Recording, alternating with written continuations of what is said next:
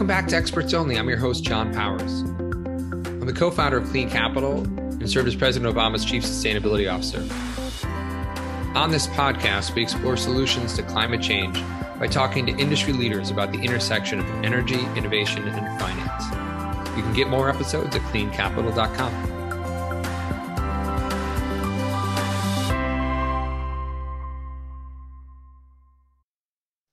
Hi, my name is Jon Powers. I'm the president of CleanCapital. Welcome to CleanCapital's webinar, the IRA anniversary, reviewing the 1 year of clean energy policy, finance, and technology. Our focus today is both the celebration of the IRA, which passed just over a year ago.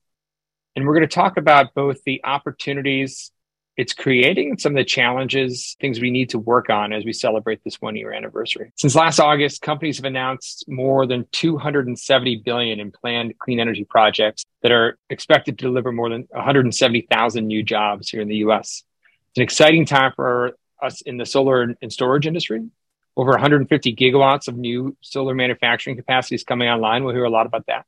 And 65 gigawatts of standalone energy storage manufacturing as well, bringing that domestic manufacturing capability here to the US. However, we are facing the hottest consecutive days the world has ever seen this summer. Wildfire smoke has shut down places like New York City and here in Buffalo, where I am. You've got record-breaking heat in the Southwest. And the waters of Miami have seen earth-shattering climate records, making the ocean there feel like a bathtub. Today we're going to dive into some of the successes this monumental climate bill has provided for us, but it really is about the action we take following that legislation. And I really, go the next slide, please, want to focus on the fact that really for the first time in our history have we seen the alignment of policy, technology, and finance in a way that we can finally make a generational impact on the climate crisis. The next slide. We're seeing it, the public demand and social demands for change being, many folks know the social impact that our friend Greta has made, driving the cultural efforts to force climate action, but also at the highest levels in corporate America. You have Larry Fink, who clearly a few years ago led the way at BlackRock, driving finance in the climate space. But you also have corporate leaders committing to things like 100% renewable energy goals and more. The next slide. The public consensus for climate action is real. A lot of us have worked in this space for well over a decade, and the public consensus for that action over the last decade has really come a long way. We are now at a place where the majority of Americans at a bipartisan level support climate action. And I think that has helped push forward what was this once in a generational piece of legislation we'll talk about today. Next slide.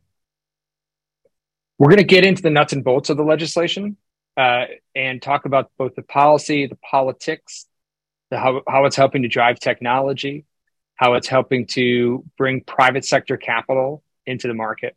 But this policy isn't a standalone piece of legislation. It works hand in hand with the Bipartisan Infrastructure Bill that was also passed just prior to that.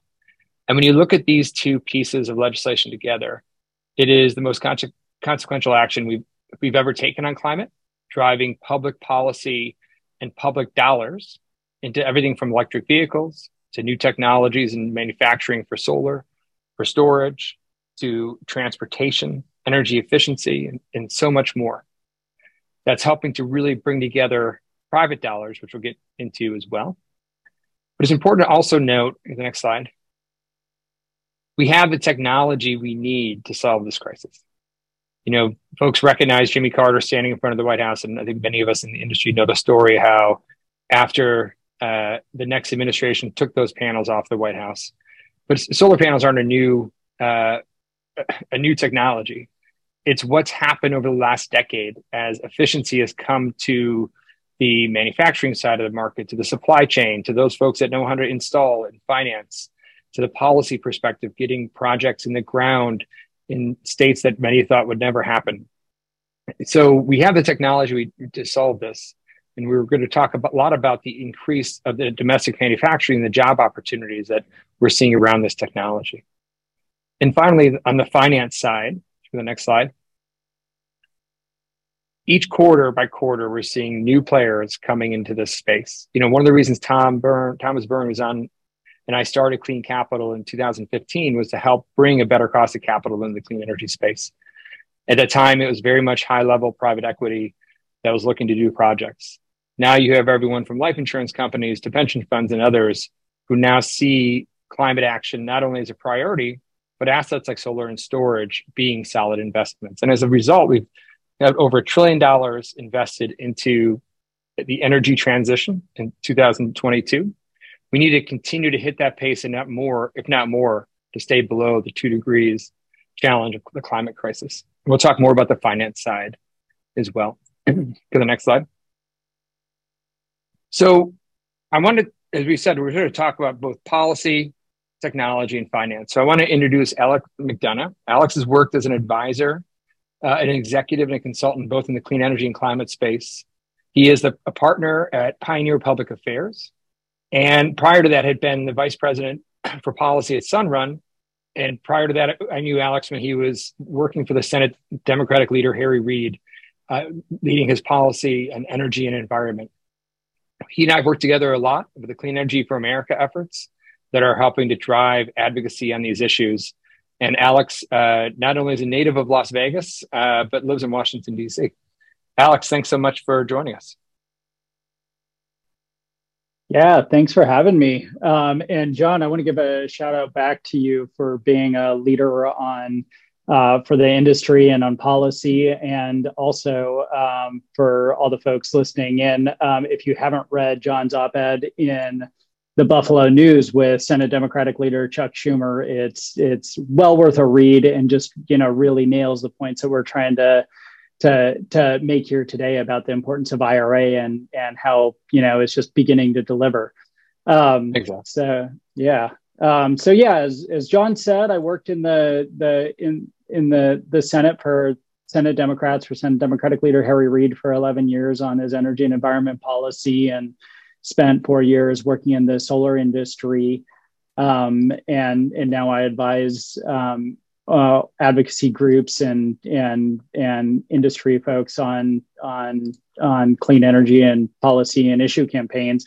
Also, want to give a shout out for the efforts that Jon mentioned with Clean Energy for America to help organize people working in the clean energy industry to support things like the IRA. And we also recently launched a political action committee, C4A Action, to give the community a place to engage politically and really exercise their influence and power in a new way. So jumping in, it's important to, my top point here is the first 2 years of the Biden administration are history changing for what they are accomplishing on climate and manufacturing. When I worked in Democratic leadership, got to have the opportunity to work hand in glove with the Obama White House, and they got big things done on healthcare, Obamacare, and proposed the climate, the Clean Power Plan, but the political door never opened for us to get something done of this scale and this comprehensive. The IRA, combined with the Bipartisan Infrastructure Law and the Chips and Science Bill for semiconductor manufacturing, will probably be some of the most monumental pieces of manufacturing and climate legislation that we're going to see in our lifetimes. I don't think this is an exaggeration. These bills are already starting to reorient the U.S. economy towards an industrial policy that, with some, if we're able to protect it, will survive for generations and hopefully be a foundation for us to keep building on.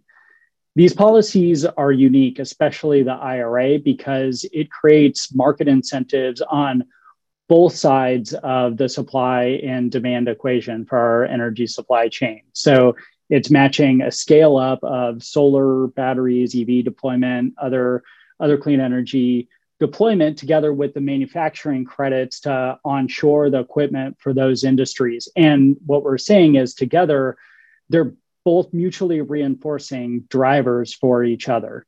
And so we, in the effort to lobby and advocate for the IRA, There are a lot of great talking points used and numbers thrown around about how transformative this would be, and I think we're actually seeing it play out before our eyes, which is incredibly exciting. The numbers don't lie. Jon ran through a few of them, that the IRA has already driven 270 clean energy project announcements.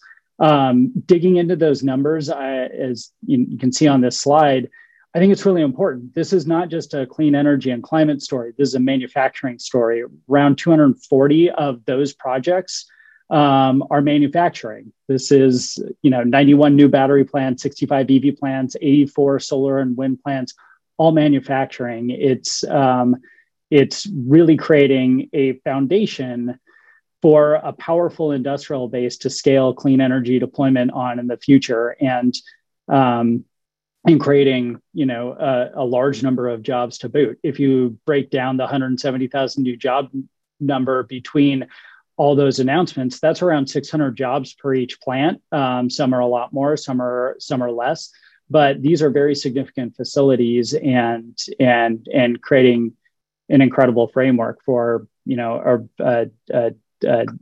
clean energy economy. If we go to the next slide.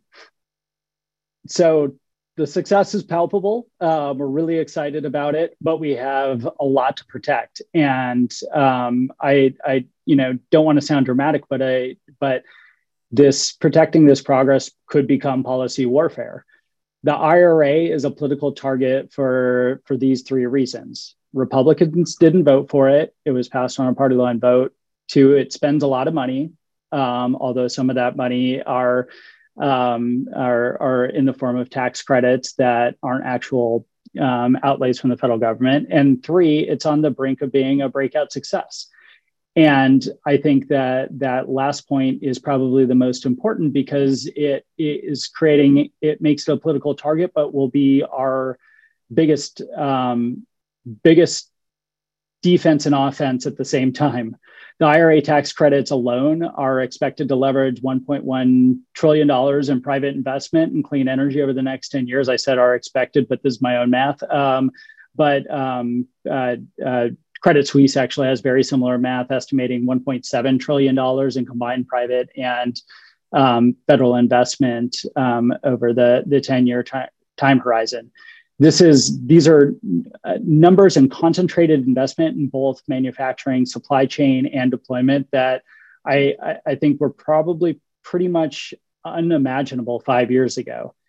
But nonetheless, the IRA is going to be especially vulnerable if we have major political leadership change in 2024 before these programs are fully established. So implementation is key, deployment is key, and making sure that the story is told about these facilities that are supported by the IRA are all key. We expect, we're seeing some of the GOP attacks on IRA evolve in real time. They'll use China as an excuse to try to put limitations on programs, as they're already doing with electric vehicle tax credits. As people get spooked and look for compromises that sacrifice one program over another, we'll see, the GOP try to exploit any fracture among the coalition that supported the IRA in order to chip away at the policies. But I think what that reinforces is that we need to look at the IRA as a comprehensive climate policy that's built on an industrial policy framework, and we need to protect it as such. We know this is possible.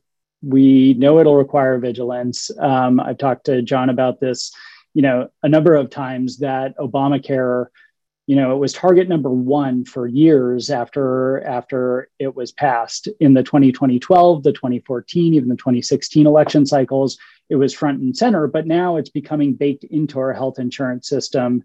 And I think it actually provides somewhat of a template for us to know that we can protect these policies, double down on them, and ensure that they're successful. Making me even more optimistic about that trajectory is that there's been a lot of news about Republican districts getting most of the project dollars. I think you've seen the ranges from just over 50% to 80% of IRA dollars. It's kind of hard to pin down, but they know that these projects are being announced in their districts. We know it, and it's a good thing. But what we really need to see is that, it doesn't matter politically until the factories are producing and the people in the districts are working there. Announcements don't necessarily protect them, but once these facilities are in these districts, the folks are employed, it'll be an incredible story to tell. It'll be our best offense, and I think we have a pathway to building on these policies in years to come. So with that, I'm going to stop there and pass it back to Jon. Now, thanks, Alex. And we're going to dive more into the politics of this and what we all need to be doing to keep this fight going a little bit later with Alex. But next, I'm going to dive into technology. And my good friend, Marta Stoepker, Marta and I have been co-conspirators in the climate fight on the communication side prior to when she was Qcells, and she was serving at Climate Power. For those that don't know, Climate Power is a real force in driving the conversation around climate change here at home. But now she's serving as the Director of Public Relations at Qcells North America, who have been doing some really incredible stuff here in the US. And Marta, I'll turn it over to you. Awesome. Thanks, Jon. Actually, it was a presentation you gave in the Senate, your Operation Free Group, when I was in the Senate, I think in 2009, when I was like, okay, or maybe 2010, when I said, I'm sold on clean energy. This is absolutely what we need to be doing. That's amazing. A national, yeah. So you've been inspiring me for years. So thank you for having me today. I'm really excited to talk about what Qcells is doing. I'm looking at Alex's numbers and I'm like, ooh, we're the 2.5 billion of that 270 billion. I love it. So just want to talk a little bit about what we were doing before and after the Inflation Reduction Act, just to kind of give folks a story of like what good industrial policy can do to put clean energy manufacturing into hyperdrive. So next slide. All right. So we actually have been operating a pretty big solar manufacturing facility starting in 2019. So we opened our doors, 300,000 square foot factory, not a small factory, in Dalton, Georgia. We hired 750 people to build 1.7 gigawatts of solar power in 2019. So to kind of contextualize that a bit more, 1.7 gigawatts of solar is the equivalent of the Hoover Dam for 1 year of generation. That's a lot of energy. So we got up and running, did really well. So next slide, please. Oh, sorry. Go back. There we go. That's our factory in May of 2022. We actually announced, you know what, we're doing well. We're going to continue to grow. So we announced another $170 million to expand this footprint. We hired 535 more people. And we also added another 1.4 gigawatts of capacity. So kind of essentially of another Hoover Dam's worth of energy that we were building in this facility back in the day. So we really had an incredible start in Georgia. And we did grow, but it wasn't until the Inflation Reduction Act that we really were able to grow at a faster pace and also to make investments that are historic on a wide range for a lot of different reasons. So next slide, please. So in January of this year, we made one of the biggest investments, the biggest investment in solar manufacturing to date.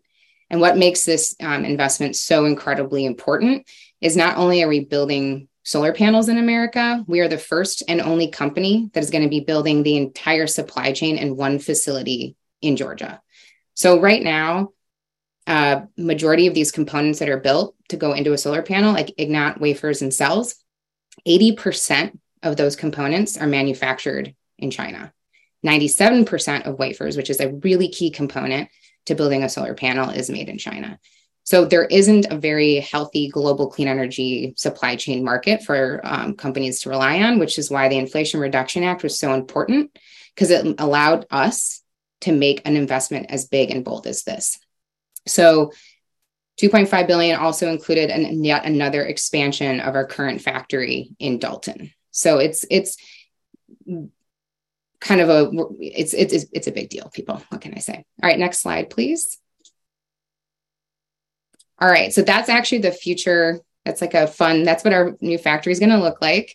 Come and see it. And so I just kind of want to talk about what this investment does on a bigger scale. So first, as I said, this is the only vertically integrated solar supply chain that we'll have in one company that will in America. Big deal to break some of those monopolies over the supply chain right now. We're going to be manufacturing in Georgia 8.4 gigawatts of solar power every year. So 1.3 million homes, a lot of homes. We're going to have 4,000 people working in solar, careers in solar, making these panels every single day. We run 24 hours a day. So we are up and running every single day. And these folks are on the ground making it happen. But also it requires construction of these manufacturing facilities. And so there's about 8,500 indirect jobs as a result of this. In terms of climate impact, pretty big impact. So the amount of solar that we are about to make is going to be, almost 10 million metric tons of carbon reduction, huge. And then we are the largest solar manufacturer outside of China. So this is really putting America on the map to be a global competitor for solar. I also want to stress that we are thinking about sustainability as it relates to our footprint. We are a manufacturer. We need energy. Energy requires a lot in the back end. And so we are also thinking through how are we making sure our new factories are sustainability is at the core of that.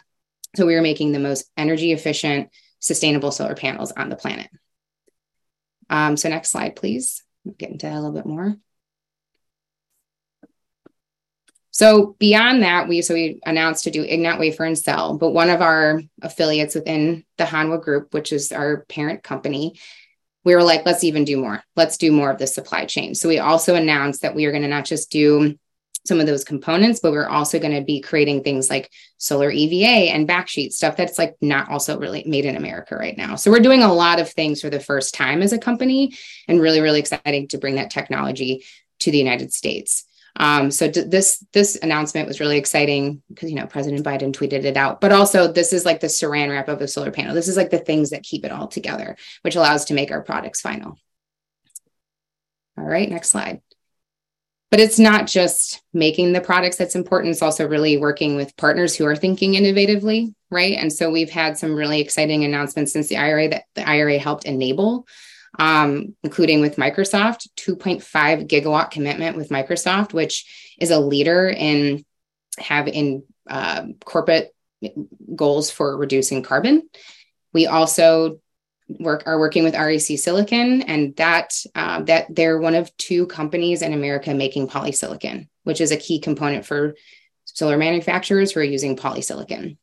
And they are based in Moses Lake, Washington, and they are largely powered by hydro, which means that our polysilicon, which is one of the most energy intensive parts of a solar panel, will be some of the cleanest polysilicon on the planet going into our panels. This plant shuttered in 2019. It is opening up again this year in November, and we're going to take 100% of their polysilicon starting early next year. And it's opening because we are able to make these bold investments on the supply chain. So they're going to be able to bring 250 people back to work at this plant because of the IRA. And then, of course, we had this really exciting announcement with Summit Ridge Energy, which is a big community solar developer.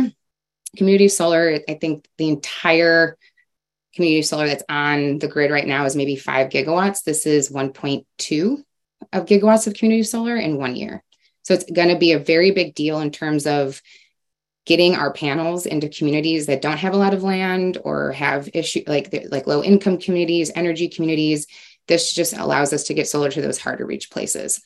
So really exciting partnerships that are helping to kind of continue to move this technology forward in a sustainable way. All right, next slide, please. And of course, this leads to market share. We're doing really well. Qcells is number one in the market for commercial and residential. 1 in 3 solar panels put on roofs in America is built by us. And that only will grow if we continue to support these policies and make sure that they stay intact and continue to use it as a foundation to build on more of. So just so many exciting things that we've done in this last year to really be pushing this technology forward, onshore supply chain, and create a lot of jobs in the process. And that's what I got. Awesome. Very inspiring, Marta. Super, super exciting stuff. And then finally, I want to dive into finance with my co-founder, Thomas Byrne. Tom, talk about inspiring. Thomas's brother-in-law and I served in Iraq together. That's how we met. But Tom has really an amazing track record in clean energy, really working on projects very early as a lawyer before going on to serve as a general counsel for True Green Energy, and then coming up with the idea of CleanCapital, which we co-founded together in 2015. Thomas taught me about finance, and we're really proud of what we've built here. I'm going to let him dive into how the IRA is affecting private capital. Tom. Thanks very much, Jon. 8 years after co-founding CleanCapital with you, thank you for finally inviting me to join one of your webinars. Finally made it. It's great to be here with Alex and Marta as well. It's really inspiring. You needed some training, Thomas, but you're good. So when we look at the IRA, I think taking a step back and recollecting the surprise that was the IRA a year ago. A lot of us were in the doldrums thinking that there was not going to be a big policy change. And then out came the IRA, and the momentum started to gain steam. And when you started to unpack it, you realized that this was such an ambitious bill and now law that was being proposed that was going to fundamentally transform not just the clean energy economy here in the United States, but the economy more broadly. And Marta touched on a lot of those points, as did Alex, how the manufacturing component of it is such a fundamental part of the IRA. I have not in my career seen a policy enacted that so fundamentally changed behavior, that we are now bringing manufacturing into the United States. And that's because there's an adder from the IRA. There's all of these adders in the IRA, and all of them have a story behind them. We were trying to incentivize LMI communities to be energized by clean energy. Bring domestic content is to bring the manufacturing into the United States and increase the jobs. We're trying to reclaim brownfields, which we're doing through BQ Energy, which is a company that we bought last year. We're trying to reimagine these landfills and these Superfund sites to turn them from dilapidated into clean energy. So the policy is so broad and so broad in its ambitions that it's changing not just what we're doing as clean energy professionals, but what we're doing as society more broadly.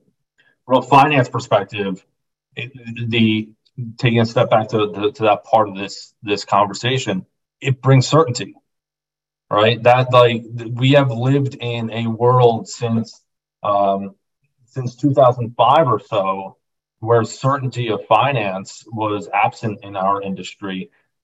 Initially, the uncertainty of clean energy as an asset class led banks and lenders and investors to steer away from it. It was reliable. Venture capital was the only investor that would participate in the space in the early days, and then gradually we started to get more banks and more investors to participate from, call it 2010 to 2020. But it was overarching all of that. That growth in the finance space was still uncertainty. There was policy. It seemed like every 2 years we were debating the tax credits and extenders of the tax credits, and for so long that was the story. And then the IRA came and brought certainty, and it has the tax credits that are in place for an extended period of time. It's predictable, and that's exactly what the finance markets are looking for. So that's, as you take a step back and think about what the IRA did from a finance perspective, it brought the certainty, and CleanCapital is building on that certainty. So CleanCapital was started, Jon and I started this company back in 2016, and we started by investing in small scale assets. You could see here where we have grown over time, year after year. We just keep adding more and more assets, and we keep evolving as a company. We like to think of ourselves as investors in the clean energy transition. Most of what we do historically has been solar, but we're increasingly investing in batteries. We have battery development projects throughout the country. We have invested more than $1 billion into clean energy at this point, with 460 megawatts total. But the industry has changed a lot since we've since we founded the company now 8 years ago, and we have changed with it. We now look at we're not just buying small scale solar assets, but we're actually developing assets. We have a robust development pipeline at CleanCapital that is in multiple different states, and we're not just doing, and we're doing small scale solar. We're doing the community solar that Marta was speaking about. We do we do large scale solar. We do batteries. We're trying to be an investor throughout the sector. Next slide. We're all across the country. We're even in Guam.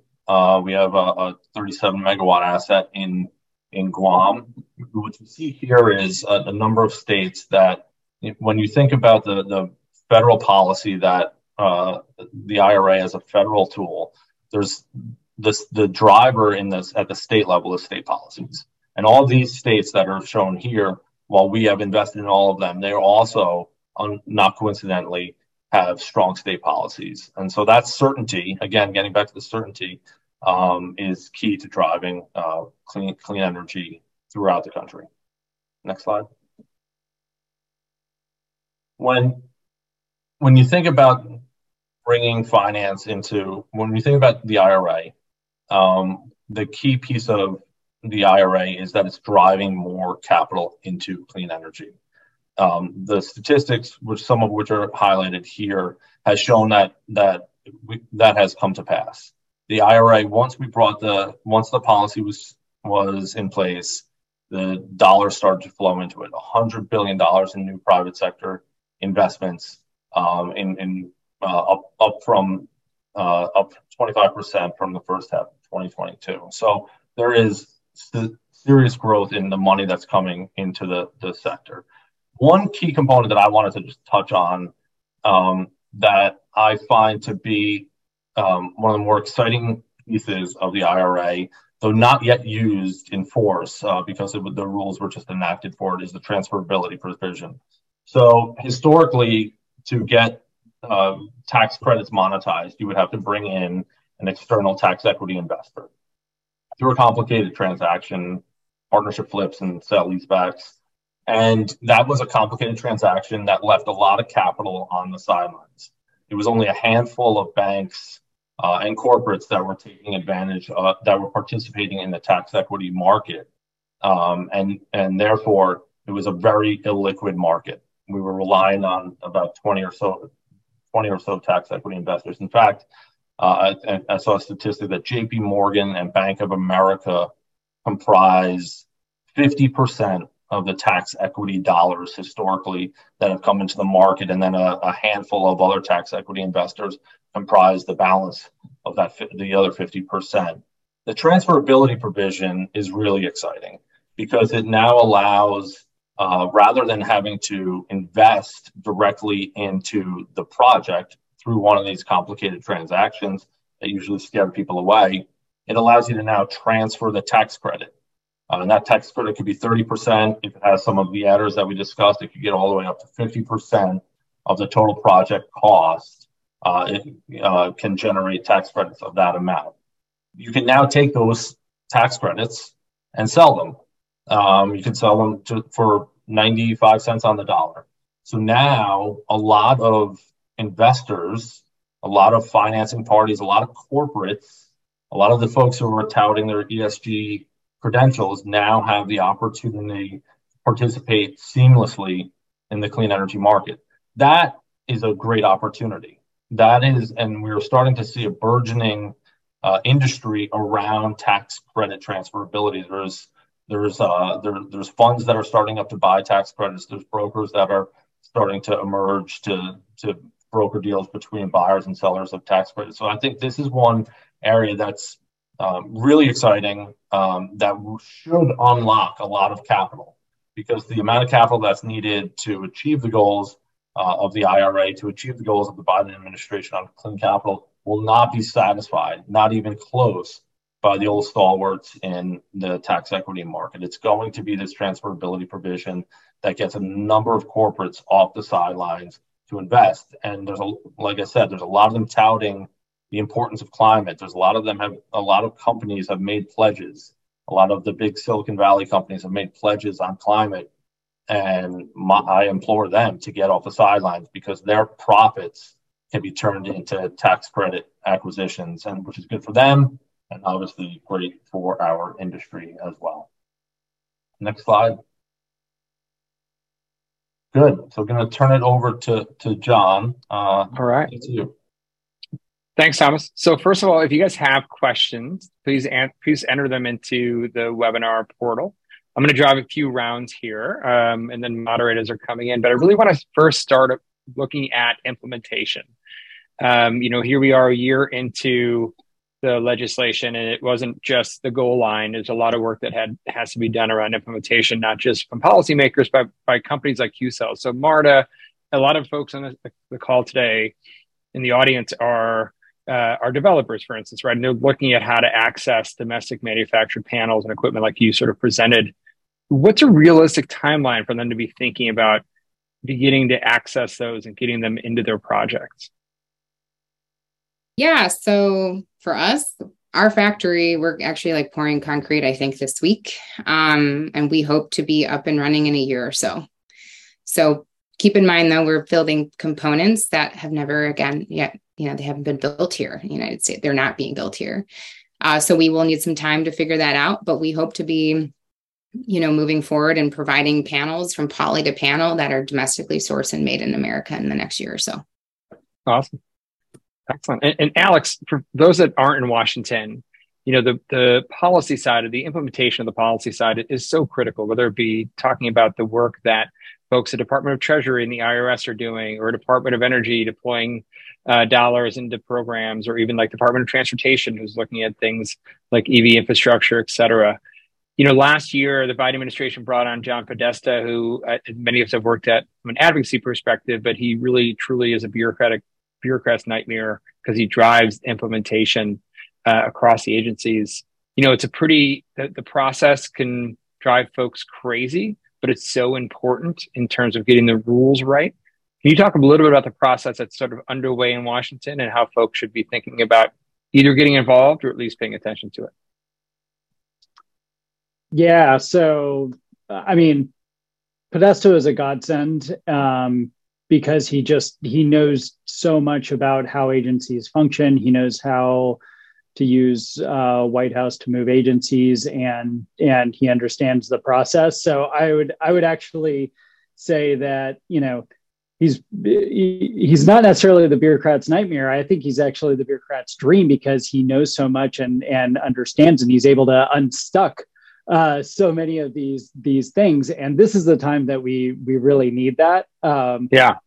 That's a great way of putting it. He drives them to execute. And many more.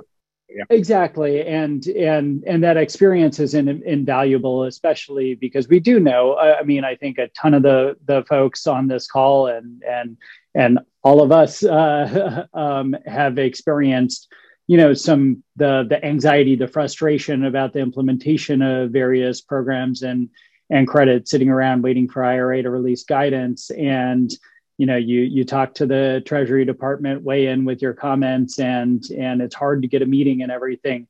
But we also have to put that in the context of what this is, right? This isn't just an extension of the investment tax credit for solar or the PTC for wind or a tweak to an existing program. At best, Treasury has dealt with creating, one or two new tax credits, but really they're just kind of modifications of existing programs. With the IRA, this is a whole new animal. There are bonus credits for, as Thomas was talking about, there's a suite of bonus credits and adders that were added. There's hydrogen, there's a storage credit, there are 45X manufacturing production credits. There are EV tax credits. There's the Greenhouse Gas Reduction Fund. There's a whole bunch of new authority for Department of Energy loan guarantees. I can't, keep what's straight between the IIJA and the IRA. And so you have, a White House that only has a little bit more staff than it has in previous administrations to keep track of all the agencies. And you have agency staff that had been hollowed out during the Trump administration, trying to get on track to implement these programs. So I don't want to say that there haven't been frustrations, but they are implementing programs and provisions at a pace that we've never done before, and the results are, despite these frustrations, we're seeing project announcements. Marta's examples are incredible. With if you haven't been and visited the Dalton facility, you should. It's incredible, and their plans for expanding are really exciting, and that's because they're looking forward to implementing of things like 45X and the domestic content bonus credit for manufacturing. So what I would say, just how do you get involved? How do you keep track of all this? You need to be on the list for the agencies, the email lists, track them. You participate in the processes. You be patient with them and recognize that some of these things are being done incrementally, specifically to do a little bit of trial and error and take your comments. So, and I'm very tax credit oriented, but if you look at how the administration, the Treasury Department's released these tax credits, they've released them in interim guidance with a notice of proposed rulemaking. Then they'll do a proposed rule, and then they'll finalize that rule, and that gives industry associations and advocacy folks to weigh in on the process and improve it as it goes along. Yeah, just one quick follow-up, Alex, based on a question we got in. Specifically on the tax credits, the direct payment provision for nonprofits. It's still in the works, hasn't not been finalized, right? Is that correct? Interim guidance has been released, but then there is additional guidance, the guidance on registering your projects for both direct pay and for transferability. Yeah, so the rules are still being really just finalized, but there's at least some clearance. And I think, Tom, this sort of leads to my question for you. As CleanCapital is executing on a pipeline, not just for this year, but for beyond, how do we think about wrestling with some of those uncertainties? One specific question we got in the Q&A was about transferability and some of the assumptions we have to think about there. Like, how do we manage that within the uncertainty? Yeah, so with respect to that question on the market for credits, when transferability was first born, people thought it would be at lest a 10% discount. And I've heard murmurs of it being more in line with the 95 cents on the dollar. But that market will be evolving a lot over the next year, and we'll find out what the right pricing is on that. It's been a challenge to, on the one hand, make assumptions on a go-forward basis, a year, 2, 3 years out, juxtapose that with just near-term waiting for rules. We don't know what transferability assumptions to have yet. 2 months ago, we didn't even run scenarios on transferability because we didn't know what the rules would say and who could buy, who could sell exactly with precision. So there is a challenge with underwriting deals based on IRA legislation without the rules in place and without the markets fully built out. That's just the maturation process we're going to be going through, I'd say, for the next 12 months. And then it will become, again, back to that certainty, then it will be commonplace. Then we'll know what the market for credits are. We'll build them into our forecasts, and the market will be much more stable. Yeah, thank you.